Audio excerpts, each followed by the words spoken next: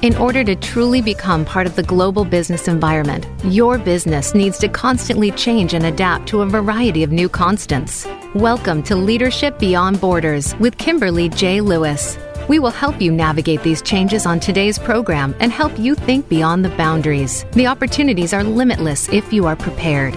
Now, here is your host, Kimberly J. Lewis. Hello, and welcome to Leadership Beyond Borders, the program that makes people aware of the best leadership practices, leadership trends, and thoughts about leadership. I am Kimberly Lewis, your host, reaching out to you from Prague in the Czech Republic. So good morning, good afternoon, or good evening, wherever you might be listening from. So what is this series about? It's about the impact globalization is having on our organizations and what this impact is doing to the kind of leadership we need to drive long-term success in today's economy. Over the last couple weeks, we've talked about everything from gender balance in leadership to business values that may impact your organization or your individual career. We have kept you up to date on new leadership trends, the challenges leaders face today, and the opportunities that await us. We see it as our job to be your connection to leadership trends, to social trends, and anything that may affect your career. We'll continue to bring you success stories, challenges, and give you practical takeaways. So we'd like to invite you to connect with us. Send us your thoughts and your insights to leadership@gmail.com, leadershipbeyondborders@gmail.com. You can also read my book, Ponytail Talk, Winning Career Strategies for Women.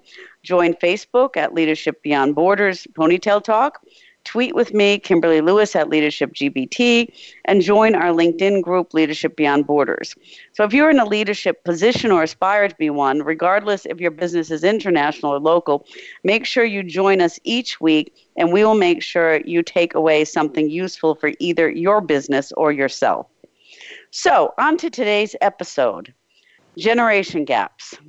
How often do you hear those words? In my leadership training, I have a lot of leaders who come to me and say, can you help me understand how to manage some millennials? I don't understand their values. I don't understand their work ethic. I need a little bit of help. This is normally baby boomers who come to me. But then I have millennials who come to me for coaching because they cannot figure out how to fit into hierarchical or antiquated organizational structures. So what I see and what it seems to me is that business is getting really complicated today because it's the first time we have 4 generations working in the workforce. I look at my own company, and in finance, I have a financial accountant who was born in 1946. I have another one born in 1987, and they're actually in equal positions.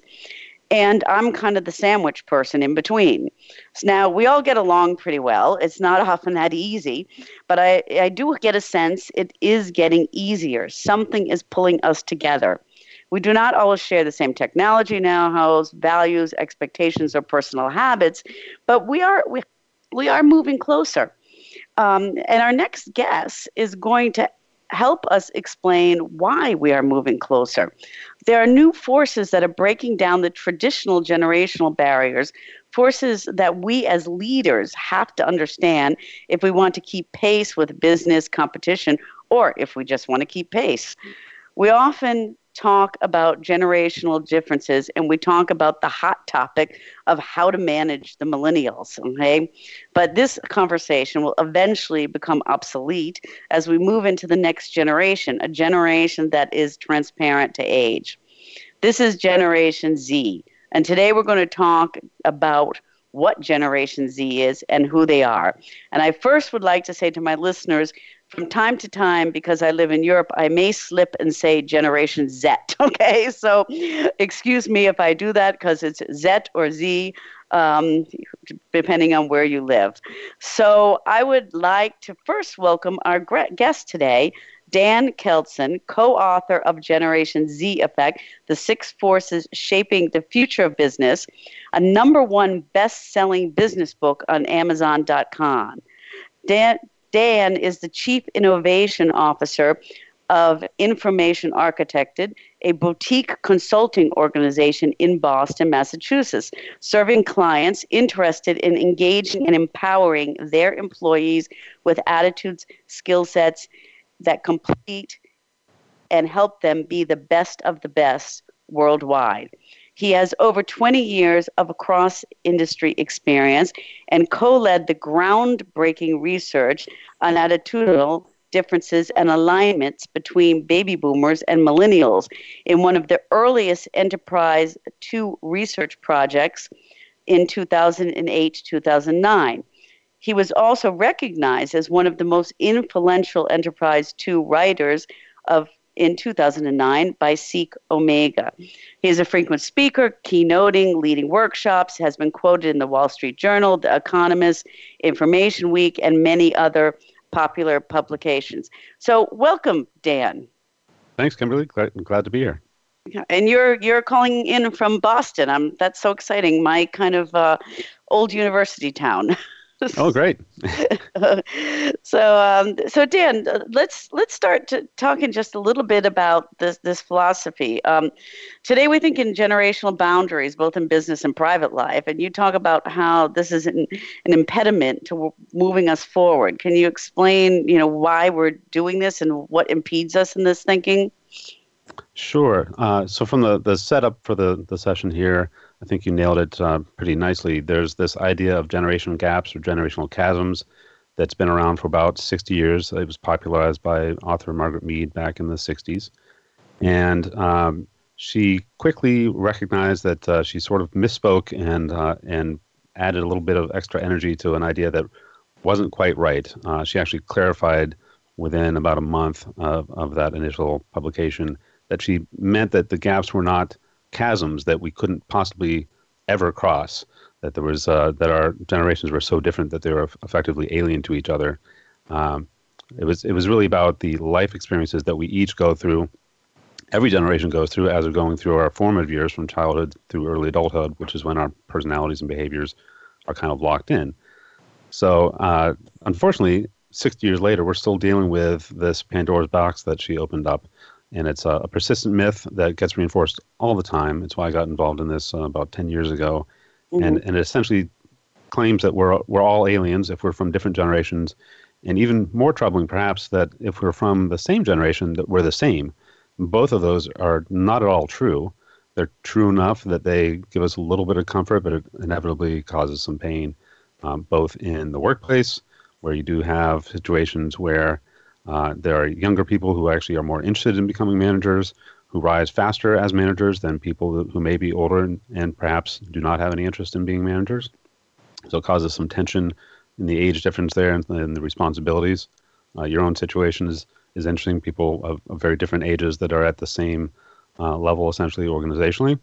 So that for some people that upsets them. For others, it doesn't matter. They're happy doing their job, and it really makes no difference. But for those that are very sensitive to it, then this whole idea that unfortunately was unleashed about 60 years ago has caused a lot of problems in the workplace, in the marketplace generally, and just a lot of misunderstanding that I think is completely avoidable. So what kind of, I see this in the organization, I've seen this in a lot of organizations, and is this because we ourselves do this and then it impacts the organization, or is it the organization looking at it from a structural saying, well, here's the millennials, here's the baby boomers? How does, we talk about what me did or her, but that had some impact, but it still goes on today. So who's making that impact? Is it ourselves or the organizations? Yeah, so I think there's plenty of blame to go around, probably.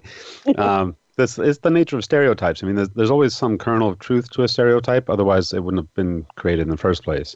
The problem is that it's if you never kind of peel back what's behind that stereotype, that you run into problem. The movement in recent years that we call big data is all about no longer having to say that 80 million people, 90 million people in any given generation are the same, or that all men are the same, or that all women are the same, or that all married people are the same, or on and on. We can get much more specific. So the underlying tone of the Gen Z effect is really honing in on individual behavior or much smaller group behavior instead of throwing everybody. You can't even say that 100 people are the same, let alone 90 million people in a generation. So there's just part of it is just realize, stopping to examine the assumptions that we have on these stereotypes and really looking at, okay, beyond the surface level, yes, all millennials are constantly on their phones. Guess what? So is everybody else, because we all have smartphones and many of us have multiple smartphones.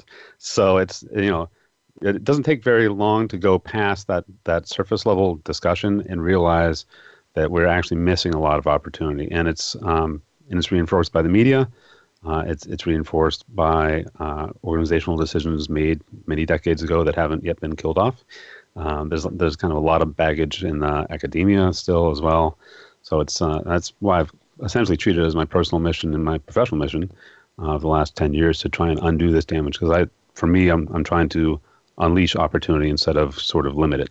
Why do you think there's so much hype around the millennials? Okay, it seemed like when that generation, if you're talking about age group generation, I'm keeping it in that age group block, came along. It just was this major panic with everybody, and we don't know how to manage them. There's seminars on this and everything. I mean, really, do you know why? Do you have any insights to that? Yeah, so it's kind of funny. There's a great saying that youth is wasted on the young, which I definitely feel myself. There are things that I know now that I wish I knew 20 years ago that would have been very handy to know. And the energy that we have when we're younger is, normally it's much more than you have when it's 10, 20, 30, 40, 50, 60 years later. So I think it's everything about every change that's come through society, come through technologically in the last 50 to 60 years, it's all been accelerating. And to a certain extent, that change seems impossible to keep up with. As you grow older, you typically get more responsibilities, and those responsibilities can add up, and many people have a tough time saying no to new responsibilities, so it just continues to pile up. And then some new generation comes along that seems to have it very easy. They don't have to do all the pain that you had to live through. Early days of computers were frankly very user hostile. The trend towards being user-friendly means that it's just much easier to use computers and not even think that you're using a computer by talking to your phone, for example, and having it look things up for you. So I think there's a certain amount of jealousy behind it that the younger generation did not have to go through all the pains that older generations might have gone through. And there's a certain amount of pride that you survived that journey if you were living through it. But it doesn't mean it's rational necessarily. I mean, you can rationalize anything, but I think it's a certain amount of jealousy. On the other hand, all the technology that millennials use today were, for the most part, created by Gen X and Boomers, right? Because that's the way it works. I mean, there are definitely entrepreneurs who are creating brand new technology right now, who are Gen Y and Gen Z. But for the most part, all the things that are more or less the precursors to all of this instant on-demand stuff that we are all addicted to, it was created sometime in the last 50 years, typically by the generation that is complaining about the newer generation taking it all for granted. Yeah, that's true. That's true. Well, you talk a lot about forgetting the generations and thinking post-generational, and you just touched on the technology a little bit as one of the driving forces pulling us together. Could you talk about what you mean by post-generational and maybe how technology is also having an effect on that? Yeah, so it's interesting. So Tom, my co-author, and I were both sort of we're both futurists. I call myself a pragmatic futurist. So I like to live in the now and help people to see where the future is and where their role is in that future. So I'm not a doe-eyed optimist about a lot of things. I just know from the experience that I've had in the last 10 years explicitly, and probably the previous 20 years, 25 years or so of my career, that the most successful organizations that I've seen have not allowed themselves to live with sort of artificial boundaries, like a generation can only do this, can only be managers, can only be newly hired, can only do this, that, or the other thing. So what I've seen is if you set that aside and you really hone in more on behavior and really kind of hone your hiring process and the way that you retain people, the way that you reach out to partners and suppliers and others. If you go deeper than that, then you simply have more success. It's counterintuitive because it's still not normal to think that way, and it's not talked about as often as it should be. But that's definitely a driver, more from a societal standpoint. And on the technology side, I mean, technology has been running rampant. We have a lot of stats in the book, which I fortunately do not memorize because we can just look them up. But that's the wonderful thing that I like about Google in the modern world. We don't have to go to the library necessarily to find these things out anymore. So technology continues to accelerate. New things come along all the time.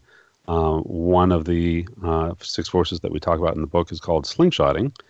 And that's what happens when suddenly the cost of any given technology becomes both inexpensive enough and the price is no longer a barrier for most people, and further that the usability of the technology is user-friendly, and it does not require that you have a degree in computer science, for example. And the most important piece is that it's actually useful to people. When all 3 of those things happen, then it gives people a reason to want to use the technology, not just because they're addicted to technology. Like I'm a very early adopter of most technologies.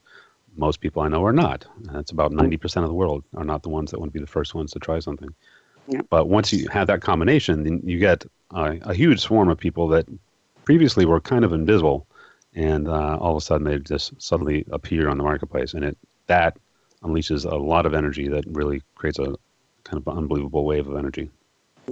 So with that, I mean, who is Generation X? Okay, is that an age, or is that all of us? And yes, yes. So Gen Z is the generation. So Gen Z, sorry, Z. Yes. Oh, sorry. Okay, sorry. Or Z or Z or Z. I said again. See, I knew I'd slip out with that. Okay, so that's the fun thing about the living in the world instead of just a single country. So there's a lot of problems with generational labels. The labels themselves are sort of arbitrary. Just because we started with Gen X as the first alpha character after boomers was kind of an accident, and we continued it with Gen Y, or millennials, as a lot of people know them. So Gen Z seems like the next standard we might as well use to label another generation. And on Gen Z are those who were born between 1995 to 2015, roughly. But even the numbers on when the start and end date of a generation is very vague. It's actually been quite vague since the time of the boomers. It's depending on who you talk to, it's very, very different. So that's between the label being vague and the time frame being vague. I think those are some early red flags as to why thinking of generations as anything terribly stable is a bit dangerous. So Gen Z is now, if you thought you weren't ready for millennials, you're probably not ready for Gen Z either, because millennials have actually been in the workforce now for 10 to 15 years, depending on when they were born. And Gen Z is entering the workforce, or if they were entrepreneurs, as many of them are, they've already started their first company, or at least their first entrepreneurial project, and they've been in the workforce potentially for years. We have some of the case studies in the book are, an 8-year-old and a 13-year-old that, actually created some very revolutionary medical devices, among other things. And they didn't want to wait till they got to 25 to enter the workforce. Mm-hmm. Yes. Well, you told a story in your book that I'd love. And before we start to get into the forces in Generation Z, if you could just maybe share with the listeners that story with the friend of yours and how this Generation Z is actually seeing that objects have behaviors. The little girl who was playing memory. That's sure. A great story. Yeah. Yes. So. So childhood is a interesting time. Everything seems kind of magical to kids, and they have no idea how things work. So they learn from direct experience. So it was actually a friend of Tom, my co-author. He had a friend who I also know, Lynn, whose daughter Julia was 2 years old at the time that she relayed this to us. And one of Julia's toys was, as was true, this was 3 years ago now, of 38% of toddlers in American households at the time, was a tablet. In this case, it was an iPad. And as adorable little 2-year-olds will say, she calls it her pad, not the iPad. And if she did not have it at hand, she would cry for it the way an earlier generation might have cried for a teddy bear or a pacifier or anything else that was very common at that time. And one of her favorite games on the iPad is the classic game of concentration, where you try to find two matching cards by flipping them over, remembering what you saw, and then finding pairs. And she played this game constantly, endlessly, and with the same delight every time at getting a match. And because it was on an iPad, it had visual effects, explosions and sound effects that signified that you found a match or you did not. And Lynn thought that was adorable, and she wanted to share the experience that she had of playing the original card game of concentration. And so she found a deck of cards and laid them out, and Julia recognized what was happening, that they were about to play concentration, and she was very excited until it came time to play with the physical cards. She tapped a card, and nothing happened. She tapped another card, and nothing happened. She tapped it harder, nothing happened. She got harder still, nothing. And ultimately, she flew into a rage, burst into tears, and had no idea what was going on, other than she was very upset that this was not going as planned, scattered the cards all over the floor, and was inconsolable. So the idea there is that so she had gotten used to the idea of smart digital cards. That was what was normal to her. The stupid paper cards were no fun. It was not at all the same experience. And I recognize that myself. It's true. It is. Well, Dan, thank you. We're going to take a small break, and when we come back, I'd like to talk to you about the forces that are going to propel us forward and help us embrace Generation Z and the forces forming the Z effect. To our listeners, if you want to learn more about the Z effect, you can visit Dan's website at www.genzeffect.com, and you can even take a test there to see how much of a Zer you are. You can contact Dan at Dan Kelson on Twitter, at Dan Kelson on LinkedIn, and under the Generation I almost said Z again, the Generation Z Effect on Facebook. And please remember, contact me at leadershipbeyondborders@gmail.com, and we'll see you after the break.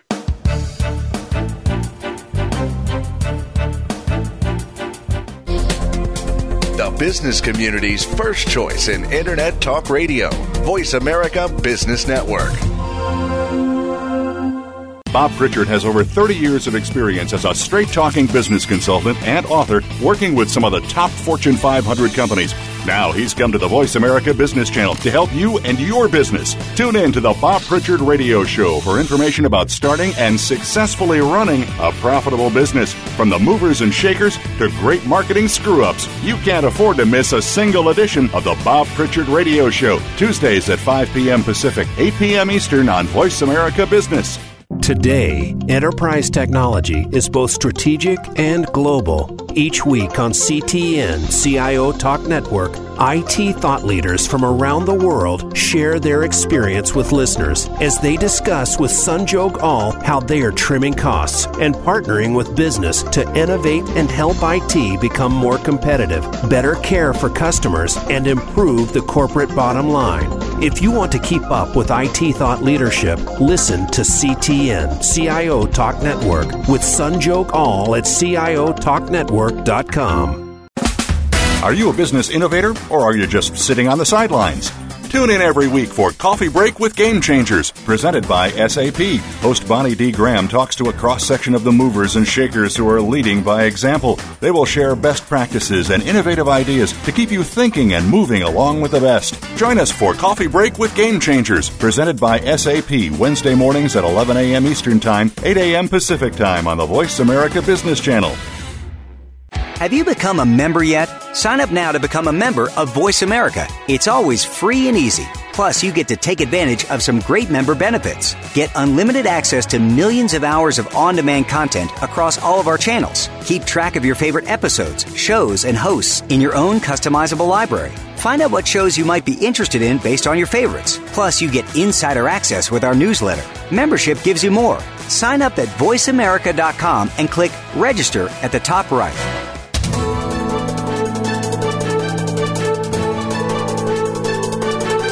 Whether the market's up or down, or if you're looking to improve your portfolio, our experts are ready to talk to you. Call now toll free 866-472-5790. That's 866-472-5790. Voice America Business Network.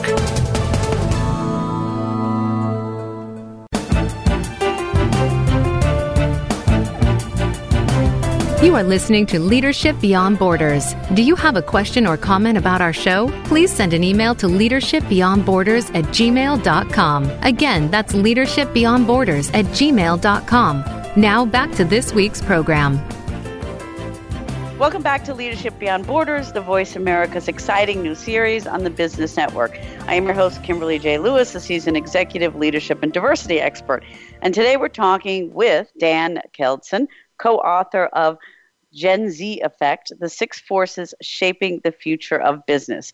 Dan is joining us today from Boston, one of my favorite cities, and I'm joining you from Prague in the Czech Republic. So we really are Leaderships Beyond Borders. And we're talking about breaking down the generational barriers and the forces that are going to create a new generation, the Generation Z, that will not be based on age, but based on behavior. So, Dan, and I'd like to explore with you a little bit about these 6 forces that you have talked about. Sure. And maybe, you could start with the one you think is probably the most important and to help our listeners understand them. Sure. Yeah. So, it is always a challenge to talk through all 6 forces in a limited amount of time. So I think picking and choosing is a little more effective.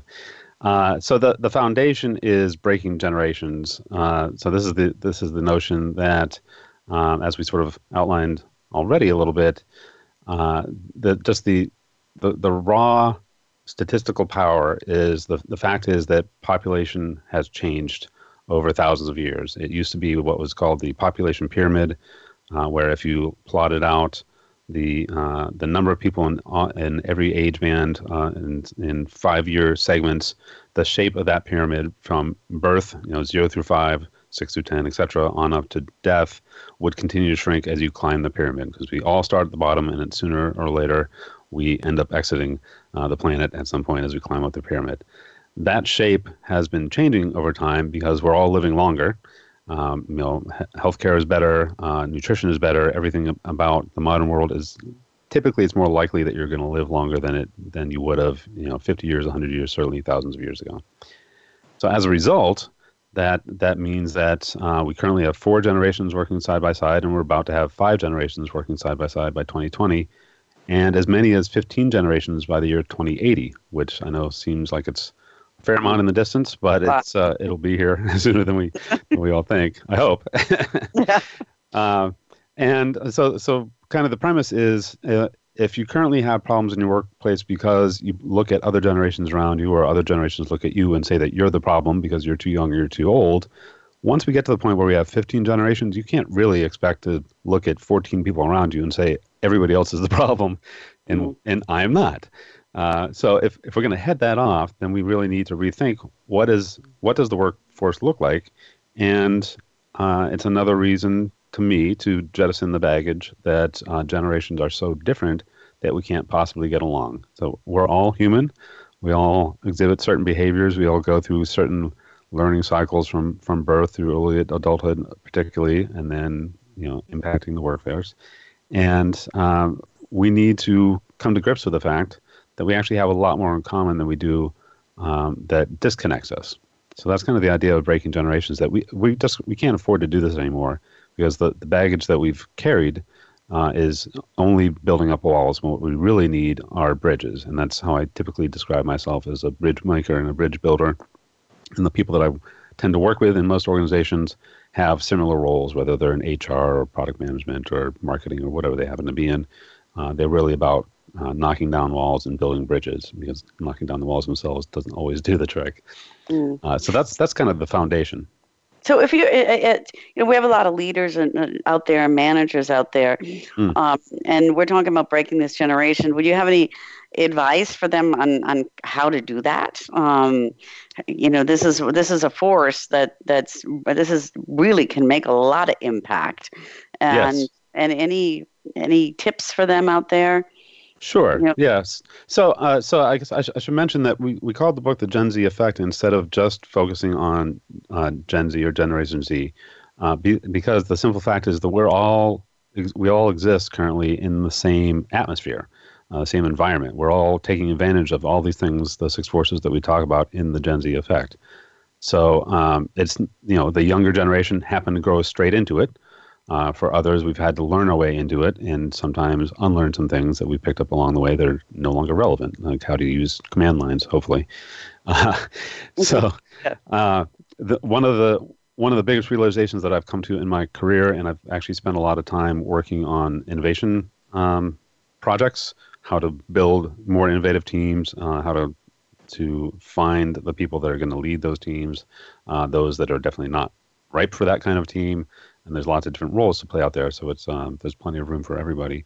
But there's a model that I've borrowed from Jeffrey Moore's book, Crossing the Chasm, which came out around 20 years ago. He essentially has a bell curve model, which he also borrowed from Rogers and Everett. They called it diffusions of innovation. And the nugget of that is that any given innovation is not taken up instantly by everybody in the market or everybody in your organization. There's actually a pretty predictable shape that any change will go through if it survives the journey. And that is early adopters, the ones who see the opportunity and want to be a part of making it happen, even if it's not clear where it's going to go. That's part of what drives them. There are innovators after that who want to be the fast followers. That's sometimes how it's called, that they see that somebody else is, there's something exciting over here. I'm going to be a part of that, but they're not the first ones in. And then there's the chasm, as Jeffrey Moore calls it, and that's where potentially a new product goes to die because it fell into the chasm and did not survive the journey to the next stage, which is mainstream. And that's where the vast majority of people finally pick up the idea. And then eventually it goes over the hump to late mainstream, and the laggards are the ones who want everything proven out. They do not believe in accepting any risk themselves. Yeah. They're not interested in innovation, but it's just become so cheap and so reliable that it just makes sense to adopt it. So that's often used in product management circles, and that's where it kind of came from. But I've used it a lot in trying to do similar change management techniques within organizations. And you basically go hunting to find people that are in those different segments, and they have very different behaviors.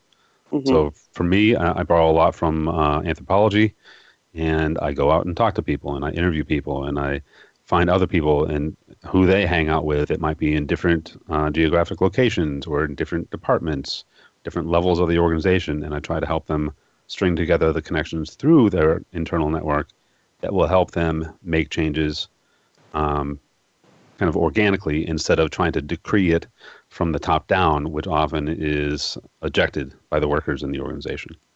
And this is really pushing diversity through the team, basically. Because I work a lot with diversity and unconscious bias, and what I'm hearing from you is kind of what we preach on. Just make sure you have that cross team where you're bringing people in, and then it's probably kind of homogeneous, that then it starts to break down not just generations, but of course cultures too. Sure. And what about cross mentoring? I mean, that for me, if I was a leader, that might be kind of something fun to try to implement to break down generations. I remember there was a movie a while ago with, who was it? Robert De Niro, I think, or somebody with the cross mentoring when he went in as an apprentice. Have you seen any? Yeah. Have you actually experienced companies doing this? Any cross mentoring? Sure. Yeah. So we found in our research, which was over 1,000 companies that responded to the survey, and we interviewed something like 150 people or so from lots of different organizations, technologically focused, big box retailers, all sorts of things, and we found that. So the idea of mentoring from an older to younger generation has been around for quite a long time. It's still not used anywhere near as much as it should be. So there's a lot of potential right there. And on the flip side, the idea of reverse mentoring, where the young are mentoring the old, often on technology or on societal changes that they may not be aware of. I understand, not from personal experience, that dating is quite different these days for 20-somethings versus when I was 20. So there's something you can definitely learn in both directions, and the healthiest organizations that I see are those that are trying to cross-pollinate. And I wouldn't say they're trying to make it homogenous. I think they're trying to build understanding between different generations and different kind of levels of the hierarchy, because that information flowing in both directions means that we're all less likely to get caught off guard by something because we couldn't be bothered to take the time to learn it on ourselves. And it builds a lot of camaraderie, and I'm also a big believer in collaboration. There's a saying that if you want to go fast, go alone. If you want to go far, go together.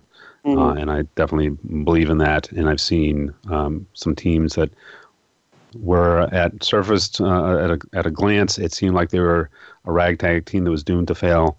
But because they actually did work together as a team, they pulled strengths from everywhere in that team and created some amazing outcomes. And that's the kind of stuff that really gets me fired up. And I think it gets leaders excited to see that there's talent and energy that they haven't tapped, but they could if they spend a little bit of time to go mining for it, basically. And that kind of leads into one of the other forces you talk about tapping talent, and you say that one of the forces is going to be adopting the world as my classroom. You could talk a little bit about what you mean by that. Sure. Yeah. So I think it's very common that a lot of organizations are frankly not very good at training up even new hires into the jobs that they're coming into, and often even worse at keeping them relevant over the course of their career. So for me, as someone, I'm a lifelong learner. I personally feel if I'm not learning something every day or unlearning something for that matter, that there's really no point in being around. So I'm totally driven to learn, as are most of the organizations that I have the pleasure of working with. And so it's the idea of adopting the world as my classroom is both from a traditional educational standpoint, all of the online courses that are available now, the rise of Khan Academy, Khan Academy, which is a fantastic resource for especially anybody that has kids and wants to get essentially world-class education for free on any grade school through primary school education, but also embedding that into the workforce. And not boring people to sleep in forced compliance, day-long events, but more of a just-in-time and on-demand standpoint, which are much smaller nuggets. They're often very, very tied to specific outcomes instead of just general knowledge that you may or may not use. And a lot of it is borrowed from the gaming world. Those game designers are very, very good at keeping people engaged and figuring out where they are having problems. And I'm lucky enough that I've actually worked with a couple of people who ended up becoming game designers. One of the case studies in the book is of a game called Rocksmith, which is essentially the world's best way to learn how to play guitar certifiably. And I actually studied music at Berklee College of Music, and I can say that you can learn far more using Rocksmith than even the best very personal education that you might get. I think it's clearly there's reasons to use both. But if you thought you could not play guitar at any age, I would highly recommend that people see that for themselves and experience it. And that whole idea of putting in even small kind of pushes to increase the amount of education, the amount of knowledge that people have in the workforce, has a huge amount of benefit to keep those people engaged and believe that they have a role that's ongoing in the organization. Mm-hmm. And it certainly makes it more attractive to bring new hires in if they see that the organization cares about them enough to want to help them to continue to grow as people and as employees. Yeah. And, I think when I was thinking about this and I was reading this, I was laughing to myself because my mother's 80 and she's always telling me she's taking these online classes. And I don't know what they are, but she's always saying, well, I just took this class and actually I just got a new certificate. And I think it's honestly with 80 and I think it's just not, I don't think it's just in the workplace. I think one of the things you talk about too is that we're giving educational opportunities to populations that didn't have them before, and technology is just fueling that forward, and it's giving us so much more talent to choose from. Have you seen any of that in your studies? And what are businesses thinking about there? Are they reaching out for this talent, or are they just kind of still staying in their little safe sphere there? Yeah. So, of course, a combination of both. Yeah. Yeah, so I keep scouring the news, and I have a whole lot of slides where I highlight people who just ran their first marathon at the age of 104. A 90-year-old woman who got hired by IDEO, one of the world's most famous design companies out of San Francisco. There are a lot of people like them. Clearly, they're not the majority. I'm not going to claim that, but for a lot of people that see the whole sort of class warfare between generations as a threat. The young are only a threat to the old because they're younger, faster, better, cheaper, whatever they happen to be. And the old are the curmudgeons that refuse to retire or get out of the way for the younger generation. It causes a bunch of grief that doesn't really need to exist. And you can find plenty of examples of people who are of older generations who have radically transformed their careers. I know a fair number of people who have had 4 to 6 very radically different careers, different industries, totally different roles. And it wasn't always a traditional climb the corporate ladder sort of move. It was often very diagonal. And there are folks that, again, a little outlier, but somebody like Mark Zuckerberg, who dropped out of Harvard and was already a billionaire by the time most people would still be busy paying off their Harvard degrees. So, yeah, that's true. There's plenty of examples on either extreme. Yeah.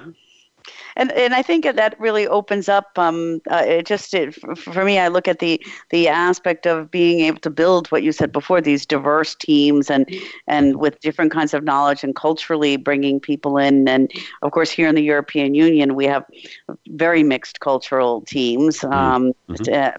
Because of the agreement between the work agreements between the member states here, so it's really quite fun, and I think that we're seeing a little bit more of that in the United States, and it changes the balance and it changes the perspective, and I think it really fuels innovation.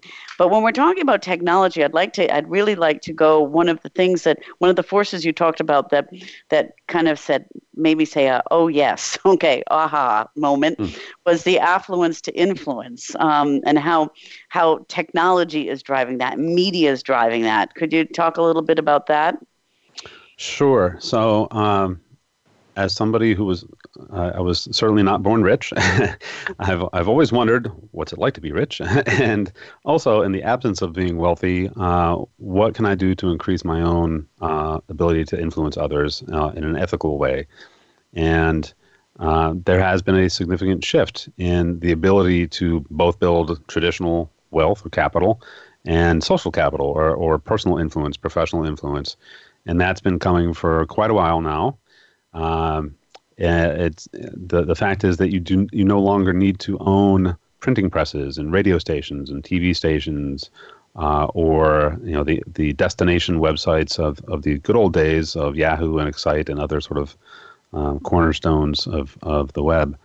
From a personal standpoint, you can build your own influence online. It's certainly how I've operated and have had a fair amount of success by becoming known for certain things like caring about generations and how to build bridges between generations, the Enterprise 2.0 movement before that. And it was not because I poured money into making that happen. It's because I put effort into building a reputation online that people could verify for themselves, and that also lives on because I didn't have to pay for it, and that ad is gone after I've spent the money. So that works not just for individuals, it works for organizations. One of the organizations we profiled in the book is called Free the Children. It's actually been renamed since then, and I'm forgetting what the name is now. But they were, and I believe still are, the largest nonprofit organization on Facebook. And that growth came, and this is millions and millions of people, and that came not at all from paid media. It was all what's known as owned and earned media, which really is what reflects the value that you've put into the market and into your community, that is reflected back to you, that they verify that you are doing good work and that they want to see more of it, and they may fund you on your behalf through crowdfunding projects, for example, which have raised billions and billions of dollars at this point, and takes the focus away from traditional capital bankers and Wall Street and venture capitalists and folks like that, and puts it more directly into a connection with the community that wants to support you, not just by clapping you on the back, but also financially supporting you and helping you go to market and be successful. And to me, that's pretty exciting, because that means that you really do have a firm grasp on your community is you and they are you, and it's kind of has much more power behind the long-term impact of how likely is your community and your movement going to live. Yeah. And that really, we see that every day. And we see this by this, for example, this crowdfunding for people who probably had absolutely no access to capital before, or by building their own reputation and getting out there. And so I think that's a tremendous force. And it leads a little bit into, I just want to touch on, you had 3 other forces, and just kind of quickly touch on those, because I want to get a little bit of advice for you from our listeners before we leave. But your Sure. other one would be life hacking, slingshotting, and hyperconnectivity. Can you just say a couple words about each of those? Sure. Yeah. And I love talking about all these, so we could talk endlessly. So hyperconnectivity is, the shortcut for that would be, networks, specifically the internet, is a huge force that I think we're still coming to grips with what that means. And for those who care about net neutrality, you should pay attention to that, because, right now the internet is a nice democratic sort of evening the field sort of platform. But that could change if certain laws come into place that make it more likely that it's kind of tiered in a way that penalizes people who can't afford to be on there. Mm-hmm. There's a lot we could talk about hyperconnectivity, but I think that's probably the kind of core of it, is that networks power significant effects that you can layer on top of it. So like the online influence, there is no offline influence if there is no online to be online. So the network has to exist for you to take advantage of it. Slingshotting, that's a term that I came up with as Tom and I were originally writing the book. We were trying to narrow down, there's endless things that we could talk about, but what's really the core of it. And because both Tom and I have spent a lot of time working with teams to foster innovation and build smart innovation teams and kind of get outsized results as a result of that effort, the idea of slingshotting is that you can essentially take millions, tens of millions, maybe hundreds of millions of people at a time, and literally have them slingshot over some technological generations that they were not willing to suffer through, is kind of what it comes down to. So for me, I'm an early adopter. I've had a computer for 37 years or so, which was kind of early, and I've done a whole lot of things that most people would not, in their right mind, do. The early days of modems and dial-up, and assembling your own computers and all that kind of stuff. So normal human beings, as it turns out, don't want to do that, and they would rather just have devices that work for them, right? And finger-based systems and voice-based systems and things like that. And lastly, the life hacking. We sort of corrupted the meaning of that a little bit, Tom and I, when we were writing about this. Part of it is about alternatives for funding, so crowdfunding in particular. And it's had some problems in the last year or so with some high-profile projects that failed miserably and took people's money with it. But those are also still more anomalies, and the platforms are dealing with it. But life hacking really comes down to us. It's about looking at any sort of normally accepted rules and taking a fresh look at them to say, is this really a hard and fast rule, or is it time to kind of slice through the Gordian knot? Yeah. So these are the last 3, and for our listeners, are the six forces that is in Dan's book, and I really urge you to take a look at that and read it. It's really, really interesting. And Dan, I want to wrap up a little bit because the whole point of this is, and what I took from your book is, we, no matter what generation we are, okay, we should be forgetting those generational barriers, and embracing these forces that are coming to us. And you have a little test, okay, that in your book, and I took that test, and I'm going to now reveal to you what my score was, okay? My score was 740. So am I that antiquated or not, or whatever? This seems like a trick question. Go ahead. You could tell me I could be better. Okay. So, no, I think for our listeners, it was a really interesting way to take the test because some of the questions that when I was taking it, I was looking and I said, well, I kind of do that, but the way you had it, like, do you do this all the time or do you do this part of the time? And, I thought it was really interesting. So I think just as we're kind of wrapping up, just a couple words on the test and then a couple words to our listeners on what they can do themselves to propel themselves forward. Sure. To these changes. Sure.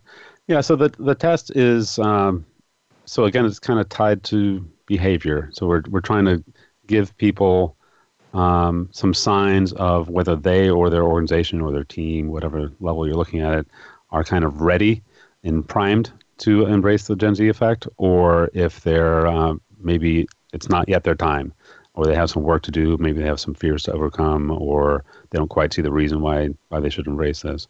So it's really kind of perfect world. It's meant to polarize people into either the camp that says, yes, I love the Gen Z effect and I want to do more of this and I'm already doing some of it. And then the others who think, wow, I'm so far behind that I better do something or else I'm not going to be relevant anymore. And the people that are in between that, frankly, I found are very hard to work with because they haven't decided what they want to do yet, is what it really comes down to. So if you're all in, that's great. Happy to work with you. If you want to be all in and realize that now is time, then you're about to flip over into that other camp, and that's a wonderful thing. And it's that's kind of the purpose of the test. Some of it's a little tongue in cheek as well. I wouldn't say it's a humor test necessarily, but people that can laugh at themselves and some of the stuff that they do, I think is also a very healthy sign of a person and a culture that supports kind of re-examining itself. So there's a little bit of that behind the scenes as well. Yeah, that's super. And I think it's the test in general. It's really it comes down to, if you take an honest look at yourself and your organization, your team, whatever it is that we're talking about, are you hurting or helping yourself when it comes to your competition? If you are behind, is that on purpose? There are totally different stances that companies have. Walmart is a very different beast than Whole Foods is, which is very different than Apple is, which is very different than IBM is, or Tesla, or any other organization. And they're different for a reason. That is their business. So if you look at that, that can be very useful. Yeah, and I think I really just want to just continue and just say one more time, I think for me, what I took out of it was really a great learning experience, and I thank you for putting it out there, because it's something that we don't always think about, and as a leader and a coach, I took it and it reflected, and I would like to encourage everybody to do that and to also take a look at your book.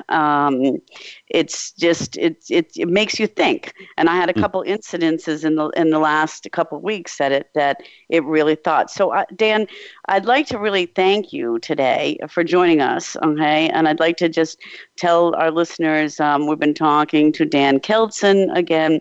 The Gen Z Effect, the 6 Forces of Shaping the Future of Business. And his book is on Amazon, Barnes & Noble, and most online bookstores. For those of you interested in getting in touch with Dan, you can reach him over the website at www.thegenzeffect.com. You can reach him at Twitter at Dan Kelson. And also there's a Twitter, the Gen Z Effect, at LinkedIn, Dan Kelson, and on Facebook, the Gen Z Effect.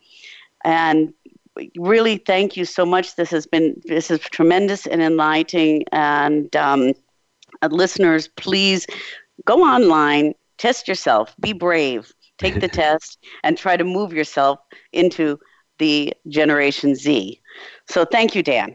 Thank you. Okay. So this idea of no generation is really great, because when we think in generations, what I learned is we tend to lose too much talent. I think about baby boomers who are out there with tons of experience but cannot find a position because they're over 50. My advice to the baby boomers would be turn yourself into a Generation Zer. Very often, we also tend not to give the young millennials positions because we do not think they're experienced enough, but maybe we should pair them up with the baby boomers and do some cross-mentoring. That's exactly what Dan and I talked about, and it seems to be working in quite a few companies out there. And the other thing that made me think when I started to look at this series was that age is not that transparent as it was. Besides the fact that we live healthier lifestyles, look better, we have virtual workplaces today that make it difficult to tell the age of a person you're chatting with or emailing with or in a virtual meeting with. So why don't we just kind of forget about age? If we really want to embrace the Z effect, we really need to toss out our traditional hiring practices, toss them out the window. We have to reevaluate what we need in leadership. We have to embrace a global talent pool that is available from the technology and the learning that we have today. And we also have to really embrace changes in ourselves. So once again, I challenge you to take Dan's test on the website and find new ways to develop yourself. One way to develop yourself a little bit better is also with learning experiences. And at Leadership Beyond Borders, we're going to be having a class coordinated with the Academy of Executive Coaching in September at Wellesley University in Boston. The class is on effective executive coaching, systemic coaching, which takes a look at behaviors in the entire systemic environment of the organization. So if you'd like to join us for this class, you can find more information at aoecboston.com or Leadership Beyond Borders at Gmail. The class is done by the AOEC in London, as well as coordinated with Leadership Beyond Borders. Leadership Beyond Borders is a program sponsored by Global Business Therapy, SRO, in the Czech Republic, and the Women's Leadership Academy 2020 in Europe, as well as Ponytail Talk Executive Coaching for Women. We provide leadership training, systemic team coaching, motivational speaking, and much more. If you'd like to contact me, your host, Kimberly J. Lewis, please send me an email at leadershipbeyondborders@gmail.com. Visit my website at leadershipbeyondborders.net or join me on Facebook, LinkedIn, or Twitter.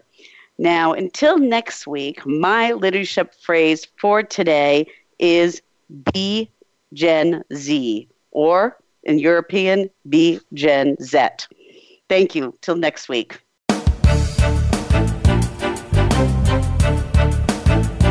Thank you for joining us on Leadership Beyond Borders. Please tune in again next Tuesday at 3 p.m. U.S. Pacific Time for another edition featuring your host, Kimberly J. Lewis, on the Voice America Business Channel. Have a great week.